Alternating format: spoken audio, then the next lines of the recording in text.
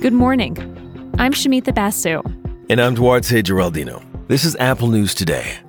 Hard to believe, but this week marks 1 year since the World Health Organization declared COVID-19 a global pandemic. It's amazing to think how much has changed. A year ago, we went into lockdown. It changed the way we work, how we send our kids to school, how we gather with family and friends. And as we reflect on everything that's changed in this past year, we decided to do things a little differently on the show this week. Every day, we'll bring you conversations with journalists who've done extraordinary work capturing what this year has been like. Today, we turn to a moving series from the Washington Post. It's called Voices from the Pandemic. I'm trying to make people feel and understand what it's like to experience the world from a person's point of view. Eli Saslow, who you just heard, is the journalist behind the series. Eli has profiled about 30 people so far, from all walks of life, to capture what it's been like to live through the pandemic. For me, I think in a year that was obviously hard for all of us, made so much worse by political and systemic dysfunction and inequity, these conversations were sort of what sustained me. Each story is told as an oral history in the first person. They read almost like dialogue or a stream of consciousness. They're moments of profound sadness, of fear, loss, and a lot of guilt. I started thinking a lot about the idea of guilt and what a heavy part of this pandemic guilt had become. That was the overwhelming feeling for one woman in the series named Francine Bailey.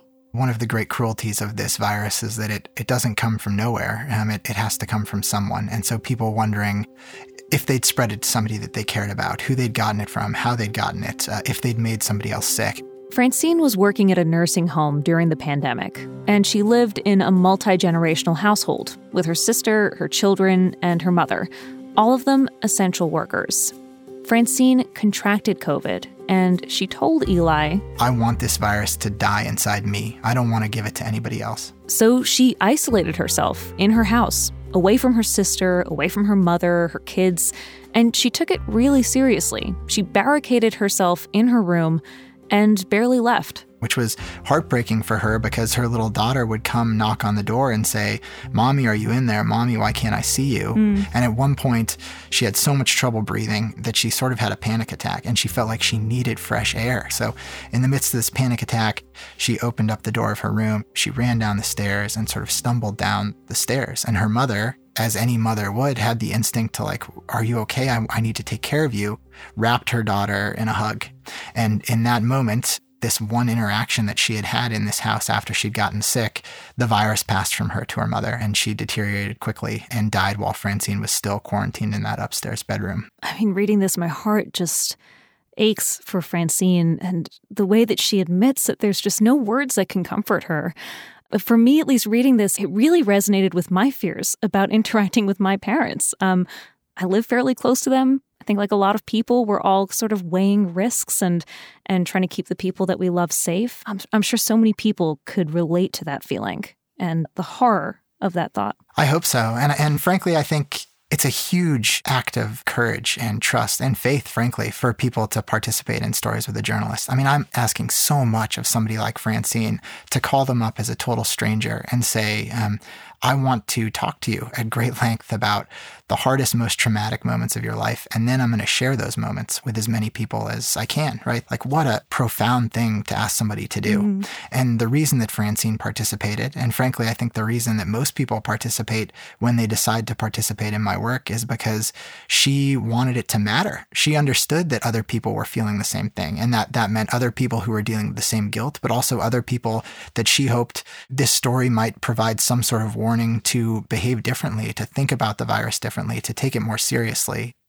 One thing that struck me is the diversity of perspectives in the series. And I'd love it if you told us another one of the stories. So Tony Green, who is a gay conservative man living in Texas, who told you that he really hadn't taken the virus seriously until he got it himself. Right. Can you tell us Tony's story? Yeah, absolutely. I mean, Tony was basically a COVID denier. He had fallen down the long trap of various conspiracy theories Tony was feeling upset because his own business in Texas had really been crushed by the pandemic and the resulting shutdowns to keep people safe. And he was angry and he was hurting. Mm-hmm. And he then saw a person that he admired in the White House who was minimizing the virus and not wearing a mask and things like that. And he got more and more cavalier about his behavior. So Tony decided to invite his family over for the weekend. It was just his parents and his in-laws. 6 people in total gathered at his home. And on the last day of that weekend, Tony woke up feeling sick. And within 2 days after that, everybody else who had been in that house was sick and very sick. Tony ended up in the hospital and had a real scare. His father-in-law, his partner's father, was in the hospital in a room next to him. Those two were very close, had a really close relationship. And his father-in-law died a few weeks later. And for Tony, what he told me was like his first realization as he was in the hospital and he woke up from a surgery that he was forced to have was like, I can't believe that I did this. I think it was in some ways another version of that same guilt we talked about with Francine.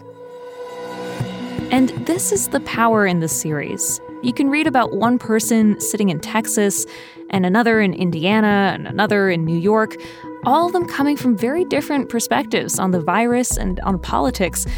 And yet some of them end up arriving at the same place.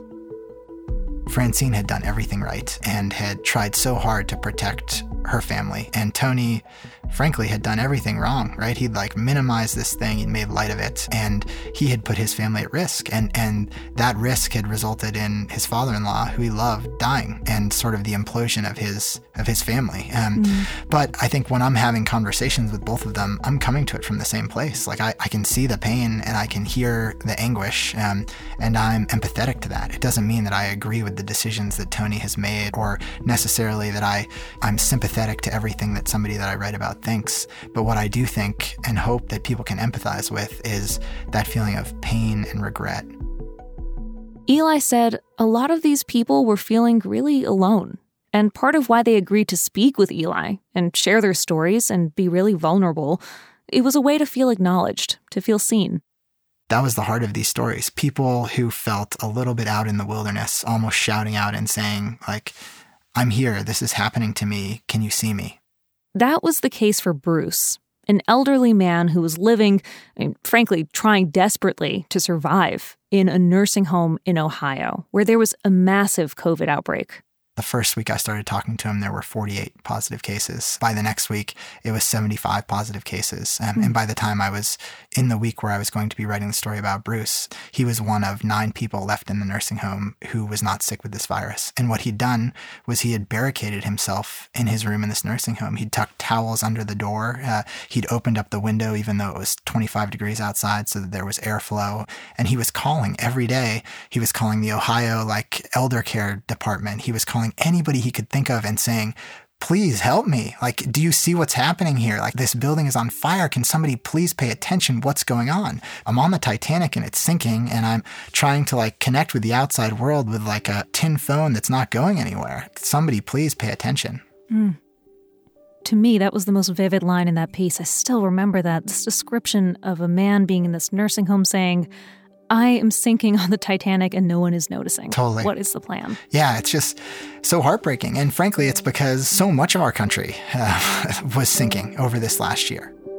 One of the common through lines in all of these stories, to me at least, is that people were admitting to some very vulnerable and personal thoughts.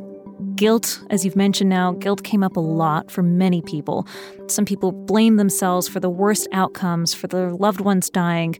A lot of people were admitting to having angry thoughts or being bitter. And those are difficult things to admit and difficult things to say out loud. Do you think that people reached that point of vulnerability in a different way this past year? What a great question. I do think people reached that point of vulnerability in a different way this year because we reached a different point of desperation this year. For every person that I talked to for this series, and now there have been 28 of them, there was no way left to pretend that things were okay. We were past the point of pretending. This was a very shared experience. I could have called any person in America over the last year and had hours of conversation about COVID. This is something we all went through together, right? It was a very shared experience. So I think that also, I hope, allows us to be not only more vulnerable with each other, but also, and more importantly, more empathetic about what somebody else is going through, because we can see corners of our own experience and our own pain in what other people are experiencing. Eli, I want to let you go, but one last quick question for you. Sure, of course. You said you didn't know how long you were going to keep doing this series for. When you started this, you had no way of knowing that we would see over 500,000 deaths in the U.S., no way of knowing that for a lot of people, March 2021 is starting out pretty similarly to how March 2020 ended. Where does the series go next, do you think? I think that I will continue to do it because the story is not over. Also because I think I've learned a lot this year as a journalist. I think I've become a better and more patient conversational interviewer, I hope. And those are things that I'll carry with me. And I've also learned, as always in journalism, I think stories are most powerful when people who are reading them or people who are watching them, they feel not like they're being told to believe something, but they feel in some way like they're seeing something or experiencing something for themselves. When it feels like we've come to conclusions on our own, those are like much more lasting, powerful realizations in our own lives. So I think that's the power of this kind of storytelling. And for that reason, it will definitely continue to be a part of what I do. I'm glad to hear it'll continue. Eli Saslow, thank you so much for your time. Thank you for this series. I really do believe this is going to be remembered as one of the most moving accounts of what it was like to live through the pandemic in this country. Thank you. I really appreciate it. I'm grateful to share the stories. Thanks again. Shumita, I loved hearing these stories from Francine to Tony to Bruce and how they're all so different. But it also shows how the pandemic just connected all of us. Exactly. And I have to say, there were so many more personal stories that Eli brought to the series that, of course, we couldn't include them all in this episode. But I really encourage you to go check it out. The series is called Voices from the Pandemic. Eli Saslow's the reporter at The Washington Post. Tomorrow, we talk with Akilah Johnson. Akilah's covered the disproportionate impact of the pandemic on Black Americans and this idea that one death affects far more than one family.